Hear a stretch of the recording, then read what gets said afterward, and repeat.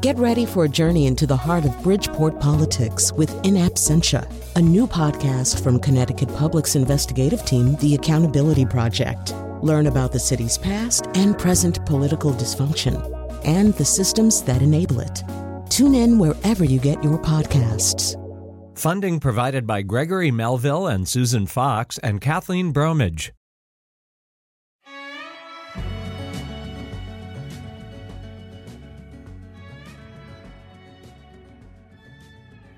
That music is sort of an odd blend of Western and Eastern. So we're talking about marriage today. The late Louis Grizzard, who I never found particularly funny, did say one really funny thing. He was often married and often divorced. And he said towards the end of that whole process that the next time he wasn't going to get married. He said, I'm not going to get married. I'm just going to find a woman I don't like and buy her a house. And sort of short-circuiting that whole process. Well, I mean, you know what? We'll be talking about things that more or less at least circle around that point, which is why do people keep getting married? Do people keep getting married as much as they used to? Do they get married for the same reasons? And as we look at marriage and analyze it, I mean, I think we continue to ask ourselves questions as a society. How necessary is this? Why is it necessary? If it's not necessary, what would you do instead of it? And what are the downsides to doing that thing and not it? Okay, those are enough abstract questions. Let me tell you who the guests are. The guests are excellent guests. We're very happy to have both of them. So joining me from the studios of KQED on the West Coast, Claire Kane Miller is a journalist for The Upshot on the New York Times, and she reports on gender, work, and family. So she's got access to all the latest data about this stuff. And Stephanie Coontz is professor at Evergreen State University and co-chair and director of public education, this is a long title, at the Council of Contemporary Family. She's written many books, including Marriage, A History, From Obedience to Intimacy, or How Love Conquered Marriage. She joins us by phone from Olympia, Washington. And so I'm going to have you kick it off for us, Stephanie Coontz, and just in 5 minutes, just describe the whole history of marriage. No, that's not what I'm going to ask you to do. We often talk about marriage as though it were this very immutable thing, this eternal constant in life. If whether you're reading a Shakespeare sonnet or the most recent decision about marriage from Justice Kennedy, where he says, no union is more profound than marriage, for it embodies the highest ideals of love, fidelity, devotion, sacrifice, and family. In forming a marital union, two people become something greater than once they were. Well, Stephanie, that is at the same time a very traditional notion and a very modern notion. I mean, it depends on how big a swatch of history you look at. That thousands of years ago, that would have made fairly little sense, I would assume. Well, yes, and as a matter of fact, it's a much more recent notion than most people realize. I mean, both sides in the Supreme Court decision got it a little wrong about the history. Justice Roberts, who argued that marriage is always between one man, one woman, well, actually, the most favored kind of marriage through most of history was one man, several women, and there have been many other alternatives as well. But Kennedy as well, I think he made the right decision, but for the wrong reasons, not because of the long traditions of marriage, but because we've changed them. For thousands of years, marriage was not about love. It was an economic and political arrangements entered into for the sake of the parents who wanted to find advantageous in-laws. It was not about free choice.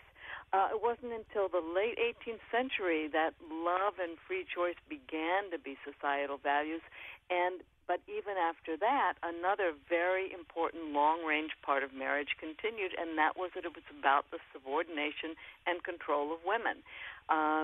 Men owned all of women's property, all of their labor, their body. And, vestiges of that continued right up until the 1970s. We had head and master laws. The definition of rape, the legal definition of rape in every state until 1976, when it started to change, was the forcible or violent intercourse with a woman other than your wife, because you were entitled to that. So in the last 40 years, we've embarked on a giant experiment. We're trying to make marriage fair to both parties, respectful, mutually exciting, interesting. People say, well, nowadays people don't work at their marriages the way they did in the past. Well, they didn't have to work at their marriages in the past. Right. And although, it might be in the last 40 years, Stephanie, I think it's also important to note that during the progressive era, so like 100 plus years ago, almost every conversation we might have today was being had by reformers, often the same reformers who were looking at big public institutions like the meatpacking industry or something, were also looking at this smaller, more intimate institution of marriage. So you've got Upton and Meta Fuller Sinclair trying to exhibit their marriage as some kind of utopian model. That turned out to be a disaster. But Charlotte Perkins Gilman, Havelock Ellis, all these people asking questions that we today might find very familiar. Very familiar questions because the crisis of the 19th century marriage had begun to show itself. And this is interesting because we still have a lot of this in our psyches. In the 19th, when the definition of marriage as a love match began, social conservatives of the day were horrified. They said, oh, my gosh, if you let people marry for love, they're going to demand divorce, men are going to give in to women. So there was this sort of first draft of the love match in the 19th century said, okay, the way that we'll get people to marry and stay married, even with this fragile idea of love, is we will define men and women as total opposites. Women were redefined. In the Middle Ages, women were thought of as the more sexually adventurous gender, but they were redefined as sexually pure, men as the go-getters. And, as changes began in the early 20th century, these led to crappy marriages. People were very unhappy. So all of these critiques began to be raised in the early 20th century. Unfortunately, they ended with a reinforcement of what then became the 1950s idea of the nuclear family set apart from friends and extended family and just focused on the satisfaction of the husband and wife and their children. All right, as we go along here today, talking about marriage, how it's changed over the centuries and how it's changing right now, if you have words to contribute, if you've made decisions that are perhaps very different from the decisions your parents or grandparents might have made about marriage, 860-275-7266. Or if you haven't, if you see it the old way, 860-275-7266. You use the same phone number for both states of mind. You may also tweet us at WNPR Colin. Our tweet master Greg Hill is here. He might even tweet back at you. So with all that in mind, Claire Cain Miller, tell us just generally what the state of marriage is now. What do social sciences tell us right now is the state of American marriage? Is it a declining institution or just a changing institution? Well, like Stephanie said, American marriage right now is much more based on love and companionship and finding a confidant and sharing passions. It's much less based on what it was for a long time, which was a woman trying to find a breadwinner and a man trying to find someone to take care of the house and the children. But overall, marriage is actually on the decline. Interestingly, so is divorce. I'll get to that in a minute. But right now, 20% of adults over 25 have never married at all. And that's a relatively high number. The Pew Research Center, which has studied this pretty closely, says that young people, who we call the millennials now, a quarter of them will never have married by 2030 if the trends continue right now, which would be the highest share in modern history. So people are choosing not to marry in greater numbers. But when they do marry, they are staying married in greater numbers than they had been, at the peak of the divorce that we remember so well when we all heard that statistic that half of all marriages end in divorce. That does not seem to be true any longer. So when they're marrying less, but when they do marry, they're staying married. Although, did you see I was just researching this thing. I did see this kind of recent study about that actually sort of marked a change here in this century as opposed to the 1990s, the last century, where there's actually kind of a U-shaped curve. If you wait long enough to get married, so you're in your late 20s or early 30s, then the likelihood of your divorce diminishes drastically. But if you wait longer than that, say into your late 30s or early 40s, and that's when you first get married, your chance of divorce ratchets back up. And that was not the case even 20 years ago. The scientist who did the study didn't understand why that was. He himself said, I can't imagine, what's causing this. So that's interesting. I hadn't seen that study, but sure. Go ahead. Yeah, Stephanie. Yeah. Because actually, sociologist Philip Cohen went and analyzed that, and what he found was that the risk of divorce goes down for every year a woman delays marriage, up to about 35 to 39. It ticks up during that time period, and then it starts going down again. So we're not sure why it ticks up, but one possibility might be that these women are marrying divorced men, and that would be just at the age group that these men were having conflicts over custody and stuff like that.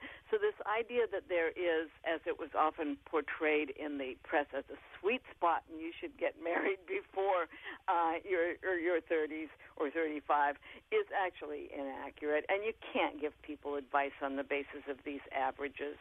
That's one thing that we have to bear in mind, and I agree with everything Claire said, but the spread at the age of marriage is going up so much that I don't think marriage is dying. I just think that people are spending much more time outside of marriage, both before and after. And yes, we are going to have many people who won't marry at all, but some of them are marrying for the first time in their 50s.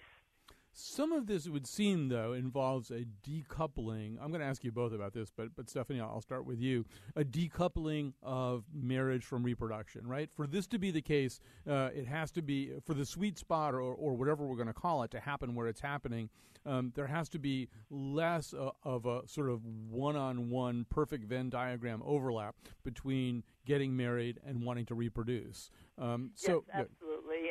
And Claire probably has more specific recent details than I, but what we've seen is that generally college-educated women have been waiting to have their babies until they get older, but it poses a challenge to them because your fertility, your fecundity does decrease. But we've also seen that people no longer feel that it is absolutely essential to have a baby in marriage. People are having, and growing numbers of women are having them in cohabiting relationships. The actual number of single mothers has declined. And teenage births have really declined for both unmarried and married. So there's a lot of complicated intersecting things here. But yes, marriage is no longer the only place where people make long-term decisions, enter into long-term obligations, and live most of their lives. And as a society, without disrespecting marriage or in any way disadvantaging it, we have to understand that it's not the only place people are going to have obligations, need help meeting those obligations, and need exit rules when they want to leave those relationships. So, Claire Cain-Miller, can you tell us more about that? To what degree we've decoupled the idea, I want to start a family and I want to get married? It's pretty astonishing to me when I saw the numbers. Today, 40% of babies are born to unmarried mothers. I mean, that's saying almost half of babies born are to unmarried mothers. So I think we've really thoroughly in this society decoupled the idea that you have to be married to have a baby. That data, by the way, comes from Isabel Sawhill at Brookings. And a lot of those, like Stephanie said, are to people who are in cohabiting relationships. It's a little bit hard to break out, whether they're cohabiting or not. Like she said, the rates of single motherhood among certain segments that people have been concerned about, like teenagers, are going down. The rate of single motherhood among women over 35 is going up, and these are women who are doing it completely deliberately and voluntarily.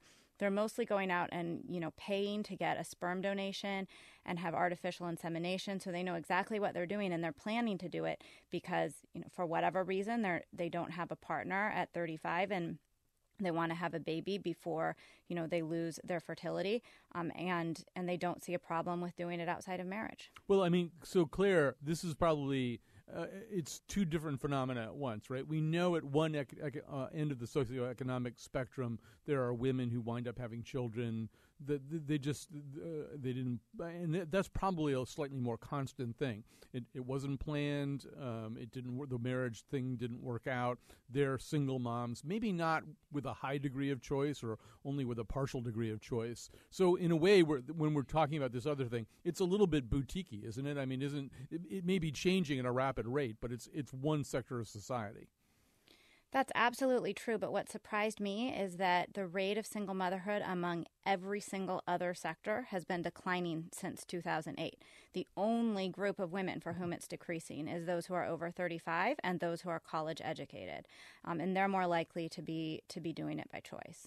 And so one of the things, Stephanie Coontz, that had to change is not just sort of demographics and not just economics, but there had to be sort of a huge attitudinal shift. And I think we all, because I'm just incredibly old, I've sat at weddings where I thought, wow, I'm incredibly old. I'm enjoying this, but the bride is pregnant and they also have their first child as the flower girl, and now they're getting married, and it's great and it's wonderful and I'm really happy for them. But 30 years ago, this would have been like the most scandalous thing in the world, and people would be refusing to attend the wedding, and so we really have changed our. I don't know, Claire may have opinion figures about this, about how much we've changed our minds, but we know kind of anecdotally, Stephanie, that we've changed our minds about this phenomenon. Yes, we have in a couple of ways. One way is just recognizing hypocrisy. If you go back to the 1950s, when half of all women were married before 20, half of all teen marriages were preceded by a premarital pregnancy. So they just had we no longer feel that you have to have a shotgun marriage. And part of that is changing cultural values, being more permissive.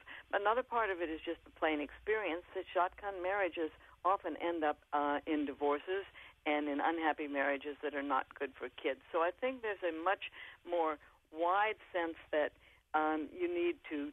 I think there's quite a bit of disapproval of having an unplanned kid, but much less sense that if you're planning, that's a very bad thing. And of course, I think one of the things that's encouraging about what Claire said is that these unplanned births are still very, very, very much too wide. They're much higher than in Europe and other wealthy countries, but they are going down. And planned births in or out of marriage tend to lead to more successful child-rearing situations. All right, why don't we grab a quick break here? We're talking about marriage today. We'd love to hear from you about how the institution of marriage has shifted for you. 860-275-7266. 860-275-7266.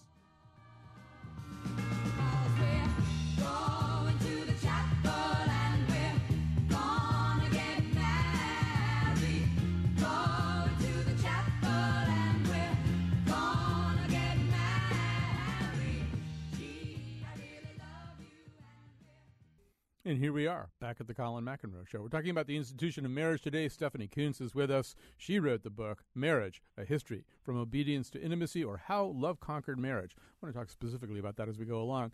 Claire Cain Miller, a journalist for The Upshot on the New York Times, of the New York Times. I keep saying on. She reports on gender, work, and family. She joins us from the studios of KQED. Claire Cain Miller, I just want to go back to something that you said earlier, because I think it's maybe the most important paradigm shift is the notion of female choice, right? We can see this in culture if you go back to Bronte novels and Jane Austen. I mean, really kind of the only desirable outcome is, reader, I married him. This is, women are almost helpless to do anything other than hope that they get married. We've gone from there to Trainwreck, where Amy Schumer is sort of kind of the independent anti-monogamy person. Bill Hader's character is much more familiar with this kind of way of thinking. And culture tends to mirror society. I mean, that seems to be the thing that's showing up the most, that women now, probably a change that may have started anyway around the time of availability of contraception, women now get to make choices that didn't exist before. That's exactly right. A lot of these changes in marriage and in divorce have gone along with everything that really started in the 1970s, which is women getting a lot more education, women being much more likely to have careers, to be able to financially support themselves, to have access to birth control so that they have some control over when they have children. Also things like the invention of household technology. There isn't as much housework to do because we have dishwashers and we have washing machines. All these things have meant that the gender roles have really become much more similar. Now, of course, if we look at a lot of our families, we still have different gender roles, but they are much, much more similar than they were in the 1950s, for example. And that's really changed marriage because people come in on equal footing and they expect to do, semi-equal chores around the house and having to do with childcare. It's much more common to have a dual income family, and that's changed everything. One reason for the divorce spike in the 1980s, social scientists who have studied it say, is that the people who got married, in the 60s, thought that they were marrying along the old gender norms. The men were looking for a homemaker, and the women were looking for a breadwinner. And then the feminist revolution came about, and the women decided, I actually don't want to be stuck in this situation. I see that I have other opportunities. And that led to a lot of the divorces that we saw in the late 70s and early 80s. We've got a lot of calls coming in. Parka, Martha, Colleen, hang on for just a second. I was going to ask this towards the end of the show, Stephanie Coontz, but it just flows so naturally from what Claire Cain Miller just said, too, is, as we watch the next round of evolution, you start reading articles, by like Hannah Rosen famously wrote kind of are men necessary? Are they on their way out? And I mean, it does seem as though the next evolution is, and we've already alluded to it on this show, women making decisions about starting a family that have nothing to do with men, and the notion anyway that for a woman, marriage is not only not necessary, it's possible that an ongoing relationship with a man is not necessary. I mean, do you think we'll come to a point where there are large numbers of women who just want to do it on their own, essentially be married to themselves? Well, that's a very interesting question, because the context in which so many women have come to this is the context in which we were still trying to sort through all of these interesting and difficult gender transitions, with men being much later to accept the ideas of equality and much later to walk the walk, even once they started talking the talk. One interesting thing we've seen in Europe is that actually you're seeing divorce rates go down where men have become more involved in family life. And so there's some sense that perhaps as men and women really do reach egalitarian ideas about what they want from relationships, that you might see sort of not a restabilization in the old days, because there will be plenty of women and men who don't want to marry. But we may find that actually feminism, which initially destabilized families, may actually be its last best hope to have more stable marriages.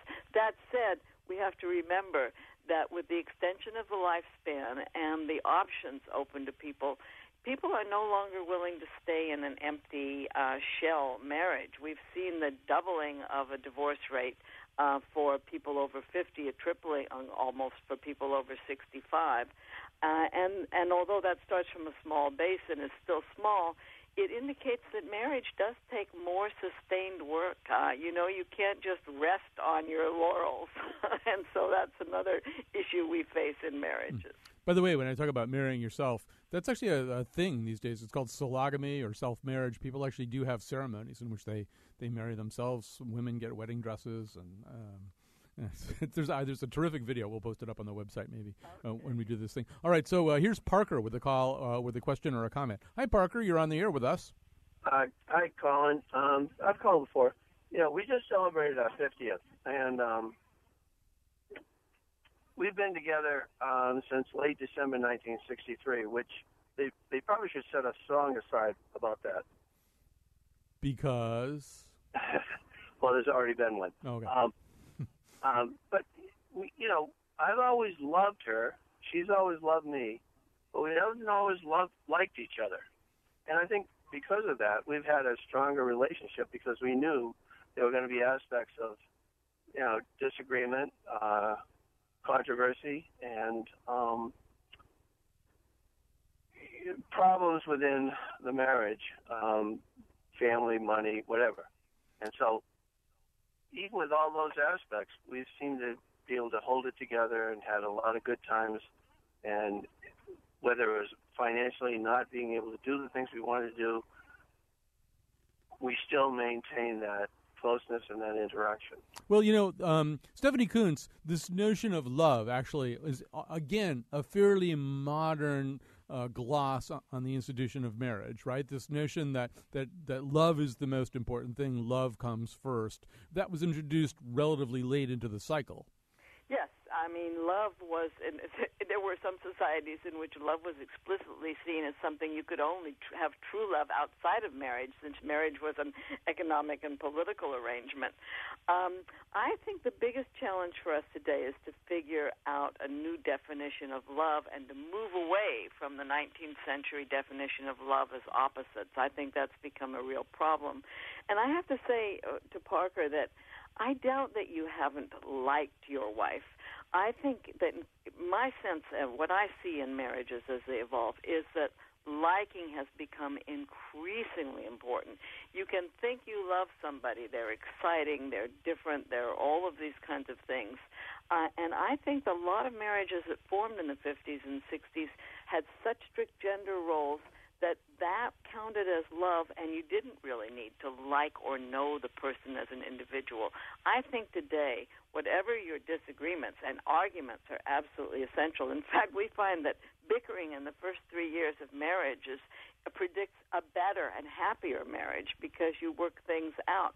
But you have to like and respect each other in a way that was not necessary in the past when there were such clear-cut gender rules, and women basically had to kind of go along with them.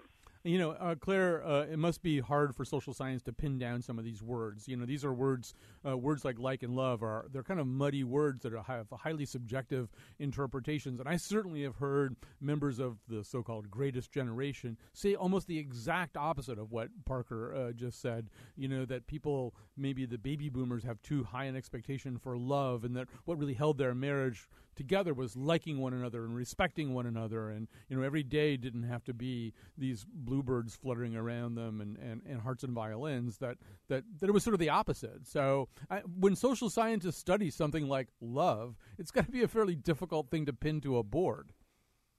It absolutely is, but there are some ways to do it. There are a lot of measurements of happiness. There are different surveys that countries do, and Gallup does one that try to measure happiness. And one very interesting study I saw found that the most important thing to a happy marriage is friendship. So it's not romantic love. It's the idea of having a best friend for support, for confiding, for being there when times are bad, or for having fun with when times are good. So that sort of speaks to the idea that even when maybe the romance wears off, there's something more there. All right, so let's take another phone call from Caroline in Coventry. Caroline, I think you come from a generation. There was this trope, there was this motif, this thing that people said that marriage was a piece of paper. We don't need a piece of paper to make us married. We don't need a piece of paper to legitimize or sanction our love. If you're the person I think you are, you're about to tell us your experience with that particular trope or idea. Hi, Colin. Yeah, thank you so much for taking my call. I love your show. I think I would maybe self-identify a little bit in that category. I'm 27, and many of my friends are already starting to get married. And I actually really appreciate what your guest just said about the most important thing in a relationship being friendship. My partner and I, Steve, have been together for well over 4 years. We're completely committed to each other, and we really feel like we're each other's best friends, and we're absolutely choosing not to be married right now. And I was wondering if you or your guests would address the growing population of young people who no longer see marriage as like a religious rite, because often we are no longer religious as young college-educated people. I myself don't subscribe to any specific beliefs, so becoming married as a rite of passage is not as important. But the downshot of that is that we feel like we're really at a disadvantage in terms of the great legal benefits that being married offers, especially tax and other protections when you have a partner that you're committed to. So we're kind of in this weird middle ground where we're really committed, we love each other, but yeah, I guess we're a little reluctant to the pressure of being married.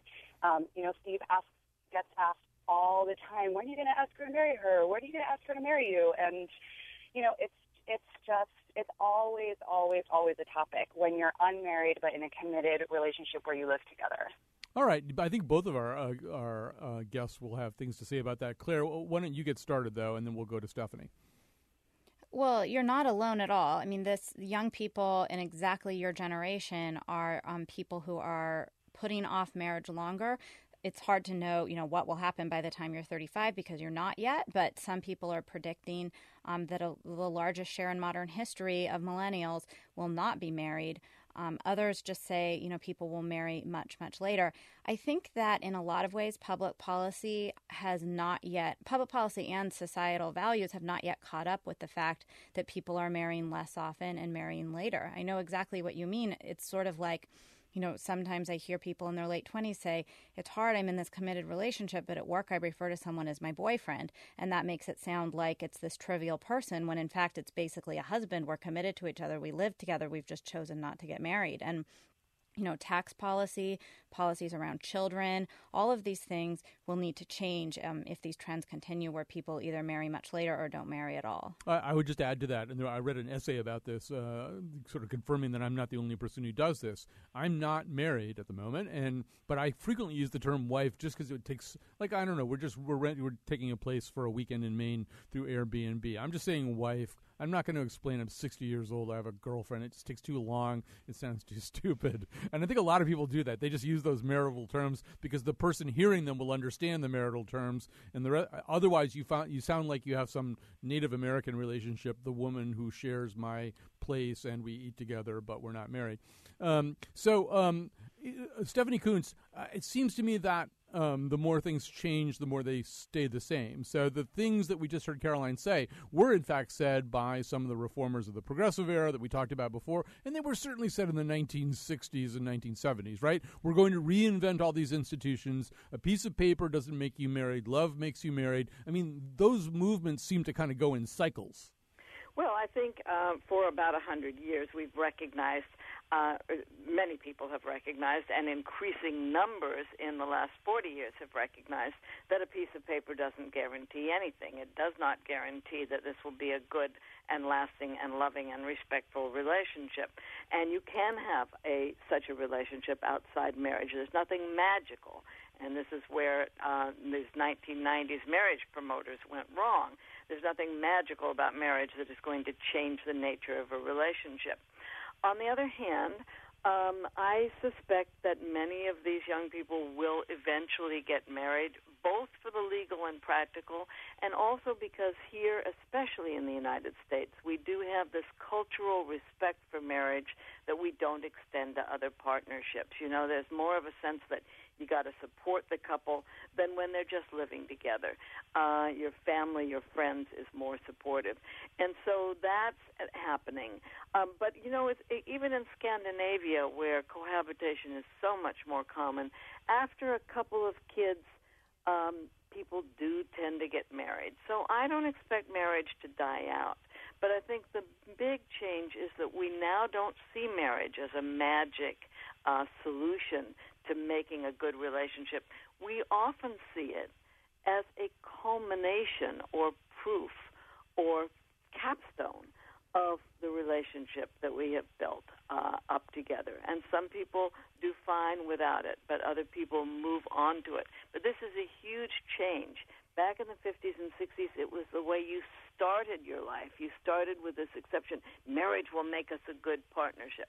And now, I think more realistically, people say we got to prove we're good partners before we actually do this marriage. It's a great point that for a long time it was let's get married so we can get a house, so we can have kids, so we can do all these other things. And now it's let's do all these other things, and if they work out okay, then let's get married. And I do think that institution, it exists still in a very psychological way. And I mean, even if you think of the area of linguistics, if they're mirrors of social reality, well, there'd be a better word than there is right now. I mean, I wouldn't be struggling at age 60 with a term like girlfriend. Partner sounds too sterile. There just is significant other takes too long to say.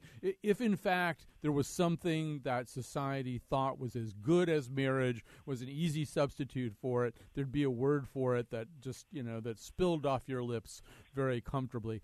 Here's Lisa, who has more of a kind of a long-term experience with this whole idea of not needing the piece of paper. Hi, Lisa. You're on the air.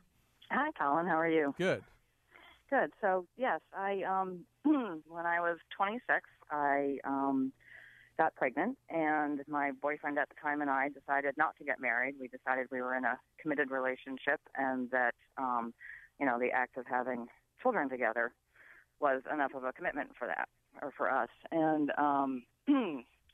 about 13 years later, we broke up, and I discovered that the legal protections that we would have had we been married, I did not have. And so, yeah, I mean... And so now, at the time, I didn't regret it.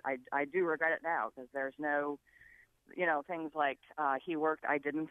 So I started back into the workforce, at a much lower pay rate. And, the state of Connecticut they have a whole percentage thing for child support. So I did get child support, but there was they don't add into that the fact that I had been out of work for 12 years taking care of children, and he had been advancing his career. There's no possibility of alimony. He was also putting money into a pension fund that didn't have my name on it and wasn't considered, a community asset. So I lost all of that. And also there's, I'm not really an expert on it, but in my understanding, if you're married for over 7 years, when it comes to collecting Social Security, you can collect based on your spouse's income. Mm-hmm. Yeah, but which I cannot do. Right. I know you from Facebook, and I know you from a previous conversation that we had. Weren't you even threatened with being arrested for, quote, stealing your car? Yeah, when things got acrimonious, both of the cars were in his name because he registered them, and at one point he called me and told me he was going to call the police and accuse me of stealing what was my car. But because it was in his name, I suppose he could have done that. He didn't end up doing it. But yeah, so I mean, I felt, when I was 26, I felt marriage was an archaic institution. I didn't need it. And really, those legal protections are important. And if I could go back, I would. There's also, as I said to you in my message, I know someone who got divorced about the same time as we split up. She has a child the same age as my oldest child. We were talking about college when they were going to college, and it was part of their divorce settlement that the father would pay a certain percentage of the college. I don't have that either, and it's been a struggle. My second child is now going to college, and that's just been a constant back and forth struggle. Right. That's almost boilerplate now, at least in Connecticut in divorce arrangements. I mean, the whole idea of paying or helping splitting the cost of college and that kind of stuff, because people are so likely to bow out of such a crushing expense. So Claire Cain Miller, this is something you said a few seconds ago, that in some ways the mechanisms of society, the lattice work, the scaffolding around human relationships hasn't really caught up, that you have people like Lisa who made a whole bunch of assumptions about what it meant either to be married or not married, but the reality is there's just all these sort of downsides that if you don't inspect them or get a civil union or spell them out in contract form, you really still do stand to lose a lot. That's absolutely true. What Lisa's story really reminded me of was what the proponents of gay marriage were arguing until the Supreme Court made its decision. It sounds very similar. We want the right to have some of this retirement income. We want the right to have community property when one of us chooses to stay home and raise kids. We want to have, shared custody if we split up. We want to be able to visit each other in the hospital. It's what gay people in long-term partnerships have been arguing for a long time, that they want some of those rights that marriage gives. And it's exactly the same in opposite sex couples who are doing it outside of marriage. All right, we're going to grab a quick break. We have both of our guests still with us. We've got your great phone call. So Deborah, Martha, Colleen, Jamie, stay on the line. We will get to as many of you as we possibly can. Stephanie Kuntz, still with us. Claire Cain Miller, still with us. We'll be back. See the passion eyes of May. But am I ever gonna see my wedding day? I was on your side, Bill. Why and when did you get married? My first wife, we were very good friends. I would say we were best friends, and we both wanted to have a home and start a family. We had been dating for a long time. We had always talked about getting married, and he looked very cute in a tuxedo. Why did I marry him? Because he looked cute in a suit. If you have any advice or there's something you wish you knew before you got married that you could give to other people who are about to take that step. Ask yourself, how important is it when you're having a fight? Truth is, it probably isn't. Don't worry about the little things, Like, people do worry about money, but to me that's not a big thing. Do you believe in marrying for love? I think you can marry for other reasons besides love, but I don't think that those last. So for me, yeah, I have to marry for love. I'm one of those fools. The daughter of my current significant other said to me one day earlier in our relationship, if you'd like to start seeing a lot less of my mother, marry her. I didn't. So anyway, we're talking about marriage today. I want to first of all say those voices from the streets were collected by Anna Geismar. I think that sounded like her voice anyway. Allison Ehrenreich, another of our excellent interns, is the person who is the driving force behind this show today. The person who produced it. Betsy Kaplan's on the board. We got all kinds of other wonderful interns, but what we don't have is Kyone Wolf to make announcements like this one. So they will be inadequately made by me. Tomorrow we'll have two experts in the world of comedy, including one of my sort of comedy heroes. I'm struggling not to embarrass myself already. Martin Short will be joining us tomorrow. So for a summer show about comedy. Anyway, today we're talking about the institution of marriage and our phone number. Actually, I won't give out the phone number because we got so many calls already.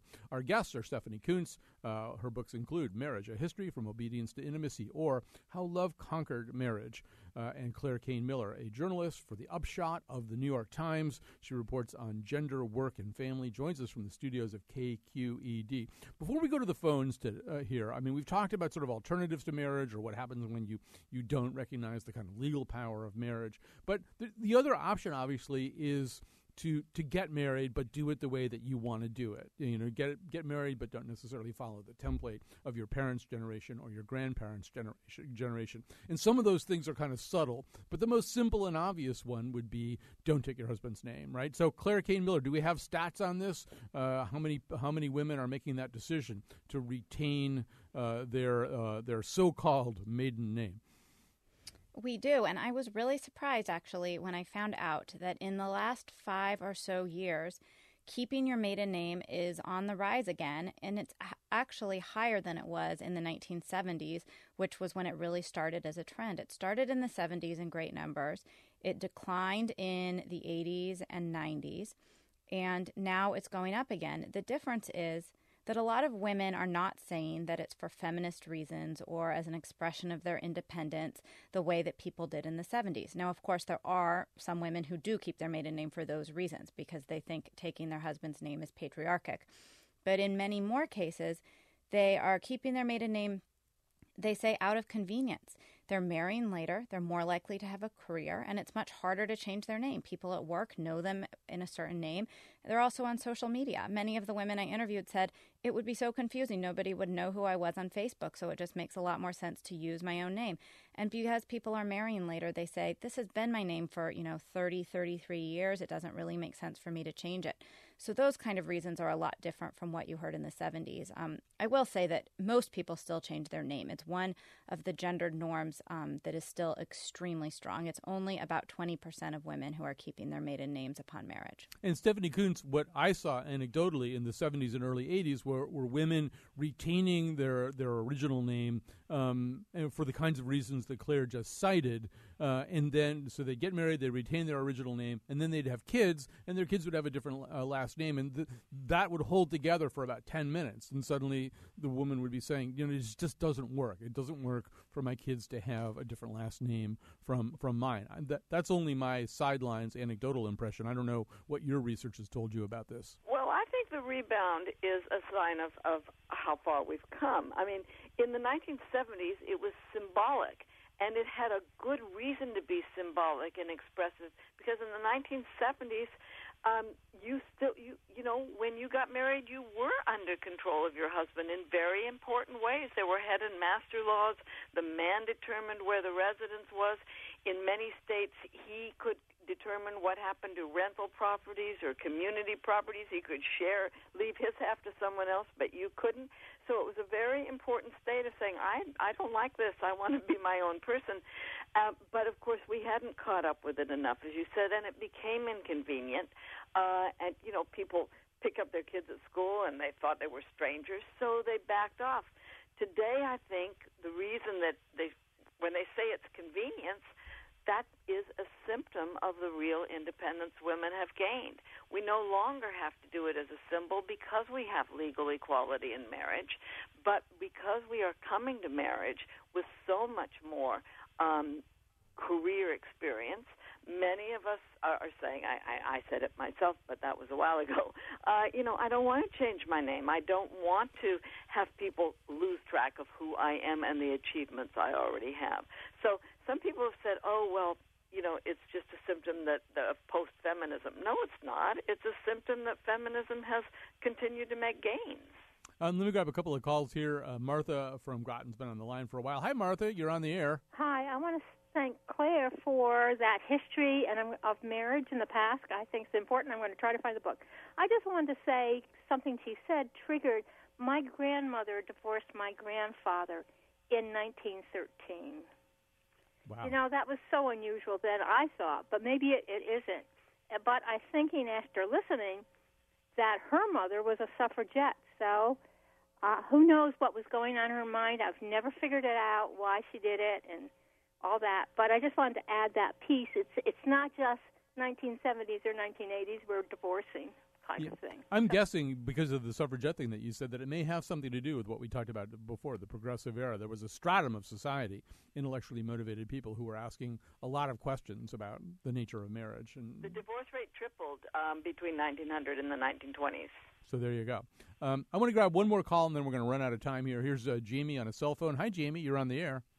Yes, sir. Hey, this is an absolutely wonderful conversation. I'm just driving down the road and thought I'd call in, and I'm wondering how we incorporate into our understanding of the history of marriage, how do we incorporate the early church where Paul says, hey, a man will leave his mother and father, and he will join his wife, and the two will become one. And then later on in Scripture, he says, here's how a bride should love her husband, and the husband should love his bride the same way that Christ loved the church. And I'm under the impression, at least from my experience, that so many people throughout the world have gotten married and use this as their foundation for staying married and for falling in love in some aspect. All right, so I just don't want it to run out of time. Paul also said it's better to marry than to burn, although it's unclear which kind of burning he meant. But anyway, so Stephanie, maybe start with you on this.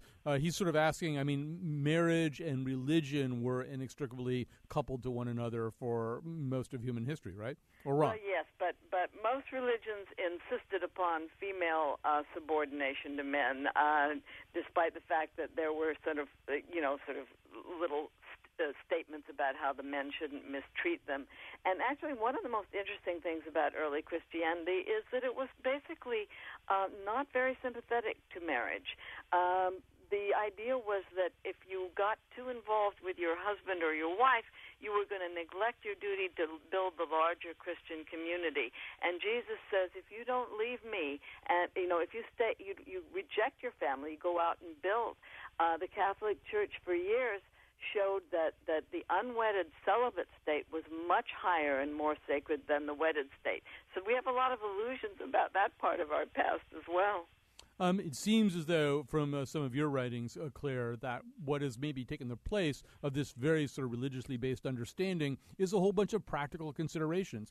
As you've written, one of the reasons that marriage is being delayed is essentially financial, right? Couples look at this and say, do we have the resources and the means to do this thing? That's absolutely right. It's like what Stephanie was saying earlier. Marriage used to be how you started to build your life. Now it's the culmination. You don't get married in a lot of times if you feel financially insecure. You wait until you have your finances sorted out. You wait until you can buy a house on your own, and then you get married, and that's a huge change. All right. Listen, this has been a wonderful show. You've both been wonderful guests. We feel very lucky to have you, and thanks very much to Allison Ehrenreich for putting this all together. I just went on a personal note, wanted to say to Jamie that as somebody who has recently been attending almost every Sunday morning an evangelical but inclusive church. I'm very surprised to find myself in an evangelical church, but that's where I go every Sunday morning. But it's called Evangelical Inclusive, and the understanding of marriage there is radically different. The people who are there are often gay couples who are married. People whose marriages probably Paul would not have necessarily recognized. But even in the evangelical Baptist movement, there's this trend. It's a very small trend so far, but it's a growing trend to say, well, what are we really talking about here? We really are maybe talking about more significantly about love than we are of very conventional linguistic understandings about what marriage is. If two people of any kind want to start a life together, why can't they? Anyway, thanks to everybody who helped out with today's show. Great show. Thanks, Allison Ehrenreich. Thanks, Betsy Kaplan. Thanks, Anna, on the phones. We'll be back tomorrow with two masters of comedy.